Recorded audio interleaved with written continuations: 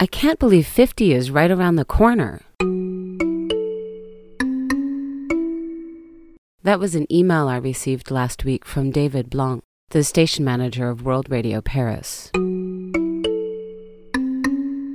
He was talking about the 50th episode of Artipus, this one. But for a second, I thought he was talking about the 50th episode of me. Artipus turns 50, and this year, so do I. So I've been wondering lately, how to celebrate 50? How do you measure the quality of a life? How do you know it's good?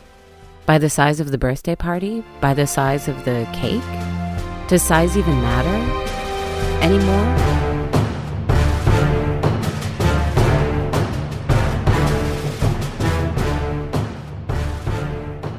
I feel I should do something big for my birthday, like rent a castle and invite everyone over. But everything I think of seems like a lot of work, especially a lot of work to clean up.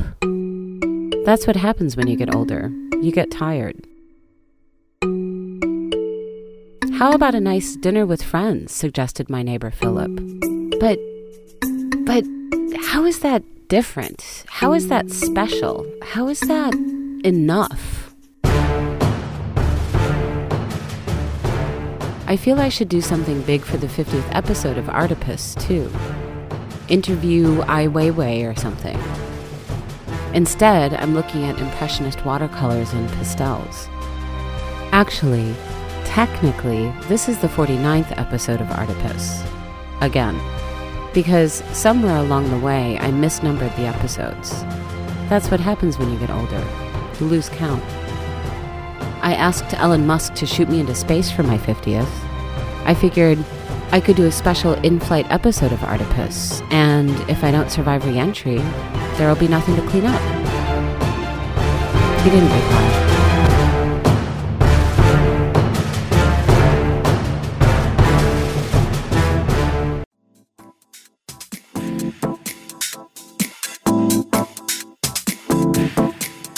Welcome to Artipus, art you can hear.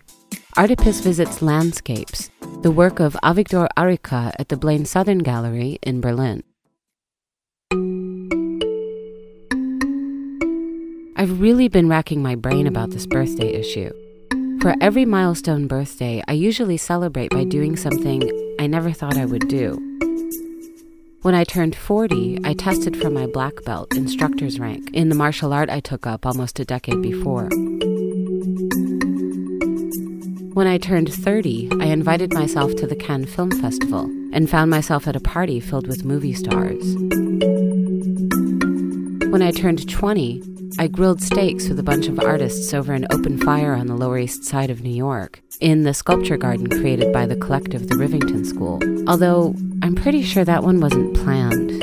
I honestly don't remember. That's what happens when you get older. Your memory starts to go.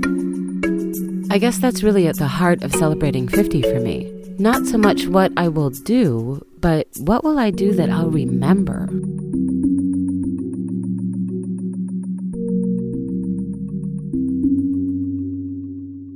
I went to the Blaine Southern Gallery actually for the free booze. When you're older, no one buys you drinks anymore. That sounds so depressing, and it's actually not true, but it's a little true. An artist I know said they were interested in seeing the work of Avigdor Arica, landscapes done in an Impressionist style. Now, I hate Impressionism. That's a big statement and kind of ridiculous. But at the same time, I've been oversaturated with it. At the Art Institute in Chicago, everywhere in France, on coffee mugs and umbrellas and calendars, at the dentist's office. It's hard to tell if Impressionism is such a popular genre because that many people actually like it, or because institutions and curators push it so much. It's just what most people know. I mean, I get how Impressionism is an important genre in art, born of technological advances that encouraged a departure from realistic depictions to capturing movement and fractal colors and the intransience of life, and sunlight dappling the leaves of trees and dancing on water, and giant hats and garden parties and green fields and flowers and flowers and flowers. Whatever.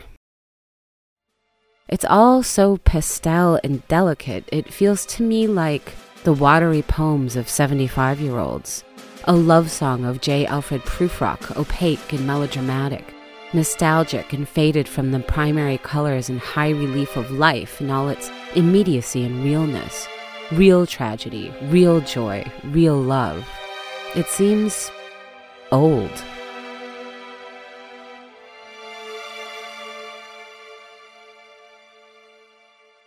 At Blaine Southern, the landscapes were being shown alongside the work of American artist Michael Ju. His work was big and bold and chunky, and I could wrap my head around it. Ju works a lot with glass as a medium, rendering it into everyday, banal objects. What makes it all the more fascinating is that they are full-size, everyday objects. A ladder, a dustpan, and, my favorite, wooden pallets. Except these pallets were made out of clear glass. They were completely transparent and had the wonderful quality of appearing solid and fragile at the same time. It reminded me of my 30s. At the opening, we soon found out just how fragile it was. Ju balanced the glass planks of the pallet boards on glass corner blocks. Someone wasn't watching where they were going and tripped across the corner of a plank.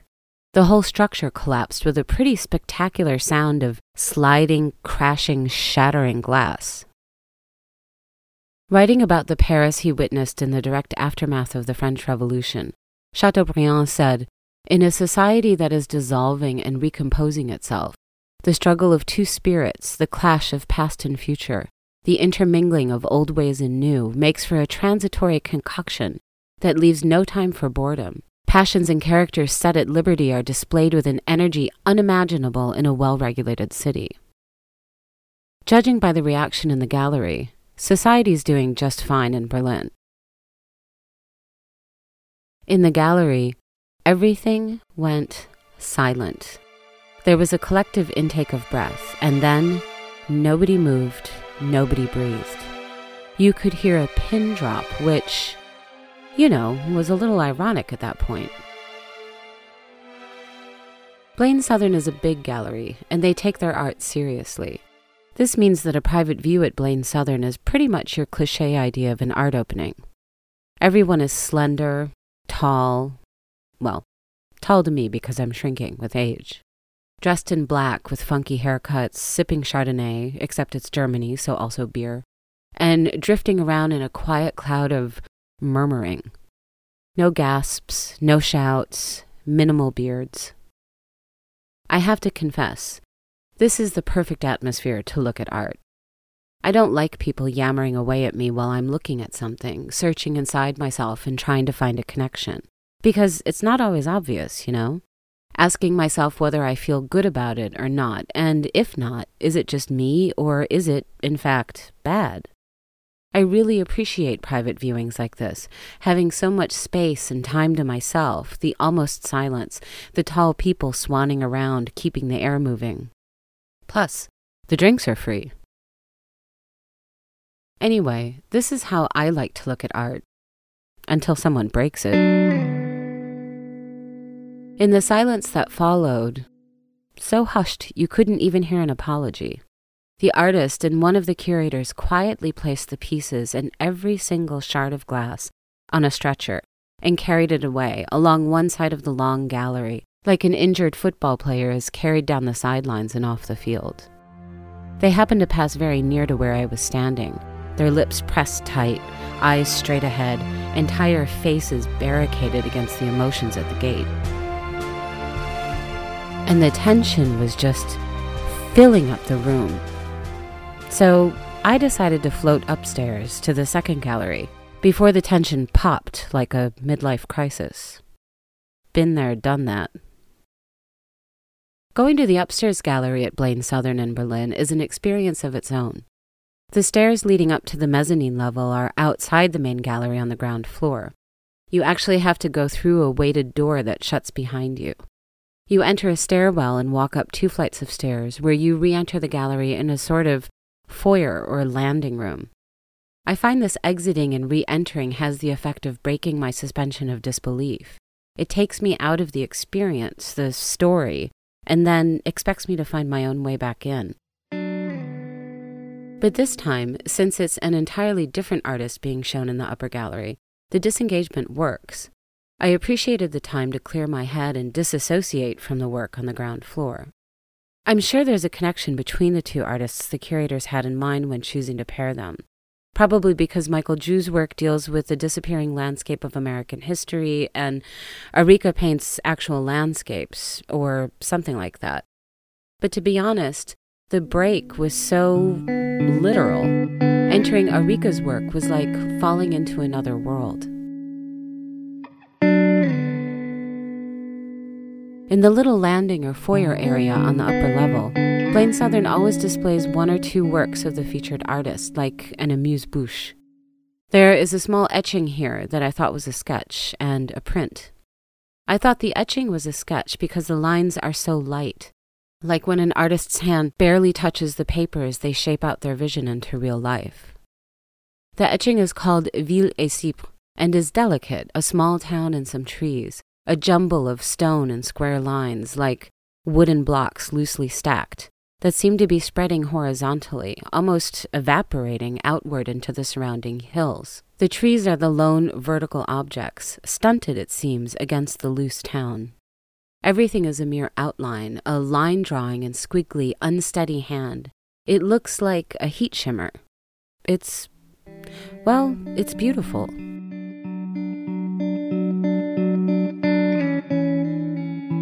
The print is a foundation of black ink that rises from the bottom of the paper about 1/3 of the way up, smudging out along the white background and around some delicate black tendrils that seem to be reaching up out of the center and swaying in some wind we can't see. It makes me think of Odilon Redon, the French symbolist, and his strange creatures that have the outlines of dreams. Arika titled this one Herbe Illustration for Samuel Beckett's Au loin un oiseau, and that makes sense. If anyone deserves a symbolist illustration of anything, it would be Beckett. There is a footbridge that crosses the empty space above the main gallery, and you can look down and see what's happening there from above, which is normally kind of fun, but the tension still boils beneath, so I walk on by without looking down or back. I don't want to rubberneck. In the long gallery, watercolors, pastels, etchings, and oil paintings are clustered together in groups of 2s and 3s. It's an odd display with large spaces of just blank wall between them, the emptiness just as important as the views. None of the pieces here are huge, so you have to get up close to see them. I resist. I don't want to see this impressionism. I don't want to get drawn in. I want the tension to break up downstairs so I can go back and have another beer. So I stay in the middle of the room, preferring to glance along the outskirts. But my eye lands on a large black ink etching, a long balcony, an iron balustrade, the tops of trees and roofs I recognize.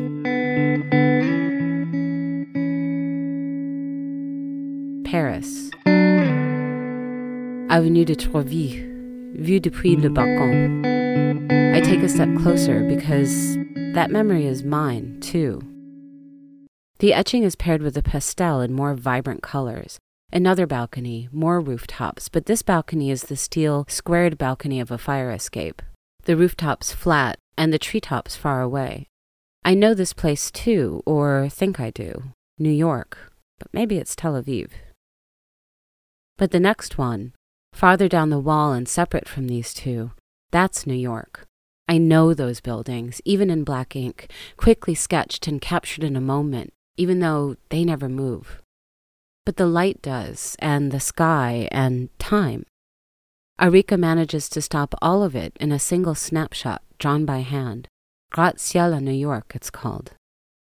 The room is anchored at both ends with single oil paintings. At one end, Mount Zion at dawn against the light. It's dense with deep reds and oranges and browns, and I think it's a mountain covered in fall foliage.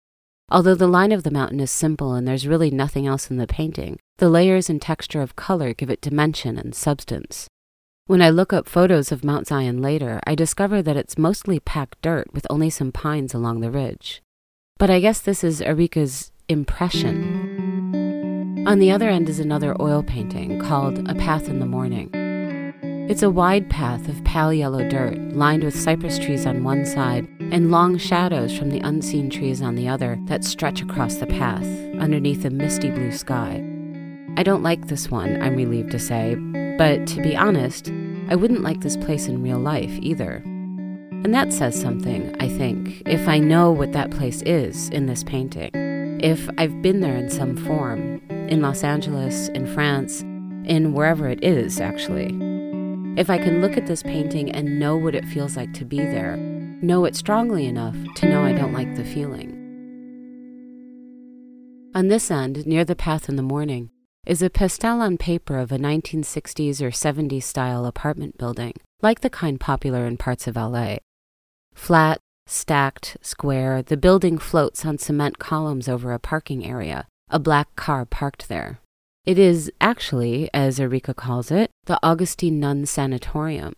I don't know where it's located, New York, France, but I like this a lot because it's so mundane, it's weird. But I'm not supposed to like these. Resist. I find my place again in the middle of the room and return back down the long gallery. Except, what's this one over here? And this one? Is it a place I know? Did I once call it home? I don't know all of them. A lone pine I don't recognize. Parts of Jerusalem where I've never been. I find myself stopping at a small watercolor of a tree, an impressionist watercolor of a tree, the very thing I hate most, the absolute essence of watery old age and preciousness and longing for shadows to gel back into something real. Ugh, what am I doing here? What I'm doing here, in front of this tree under a stormy sky, is catching my breath. Not because I'm old and tired, although that's a little true, but because it's so masterful.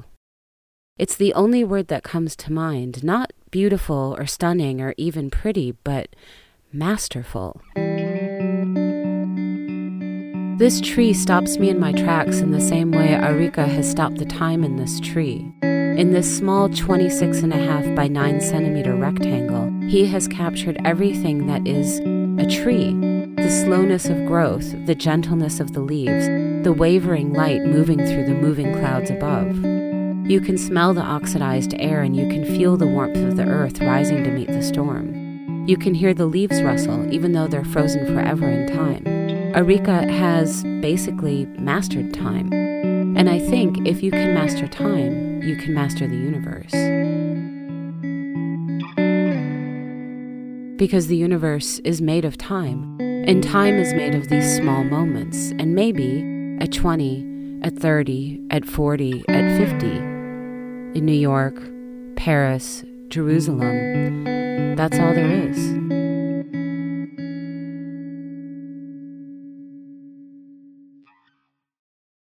Crossing back over the footbridge, I do look down. Directly below is the dark stain of the broken glass palette on the floor, the impression of something that once was, now only the shadow remains. Like all the things from your 20s you wish you still had energy and flexibility for, but are now forever out of reach. Out of all these big birthdays, what I remember are the small moments, movements, details in high relief. When I turned 20, Parker, the orneriest of the Rivington School artists, giving me a bright yellow wooden carpenter's ruler that folded up like a Jacob's ladder. At the dawn of 30, standing barefoot in a cocktail dress, eating pain au chocolat fresh out of the oven at 5 a.m. in Cannes, on the same street that Napoleon marched down to his imprisonment at Elba.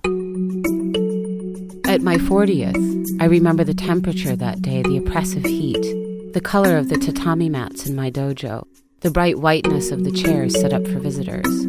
I remember my nephew's face, enthralled, my mother's pride, and my father's face, wet with tears. I remember my teacher, after the ceremony, when he finally laughed and ruffled up my hair.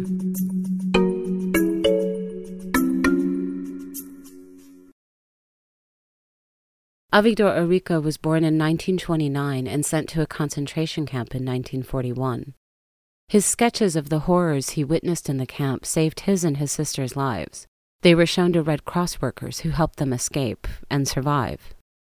He was trained as a modernist painter, painting in the abstract until 1965, when he was 24 years old, and made a sudden distinction from the quick and the dead, hungry to have life and hold it, each moment, in his brush. Maybe the small moments are the only ones we need to hold. Maybe this way, nothing will get broken, and I'll have nothing to clean up. 50, for me, is right around the corner. Although Artipus will be forever 49.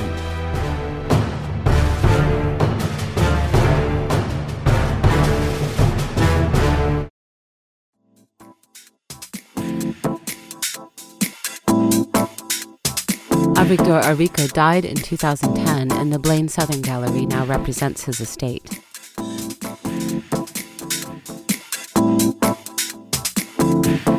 Landscapes is on view until the 24th of February, and Michael Jew's exhibition, Simultaneity Biases, can be seen on the main floor also until the 24th of February. Blaine Southern is located at Potsdamer Straße, 77-87 in Berlin.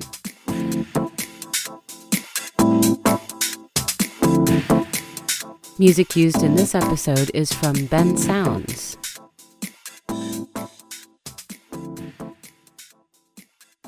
Artipus is an independently produced podcast supporting artists, museums and galleries, and local musicians. If you connected to this episode, please support the making of the next one. Just click on the donate button at our website, artipus.com. That's ARTIPOEUS.com.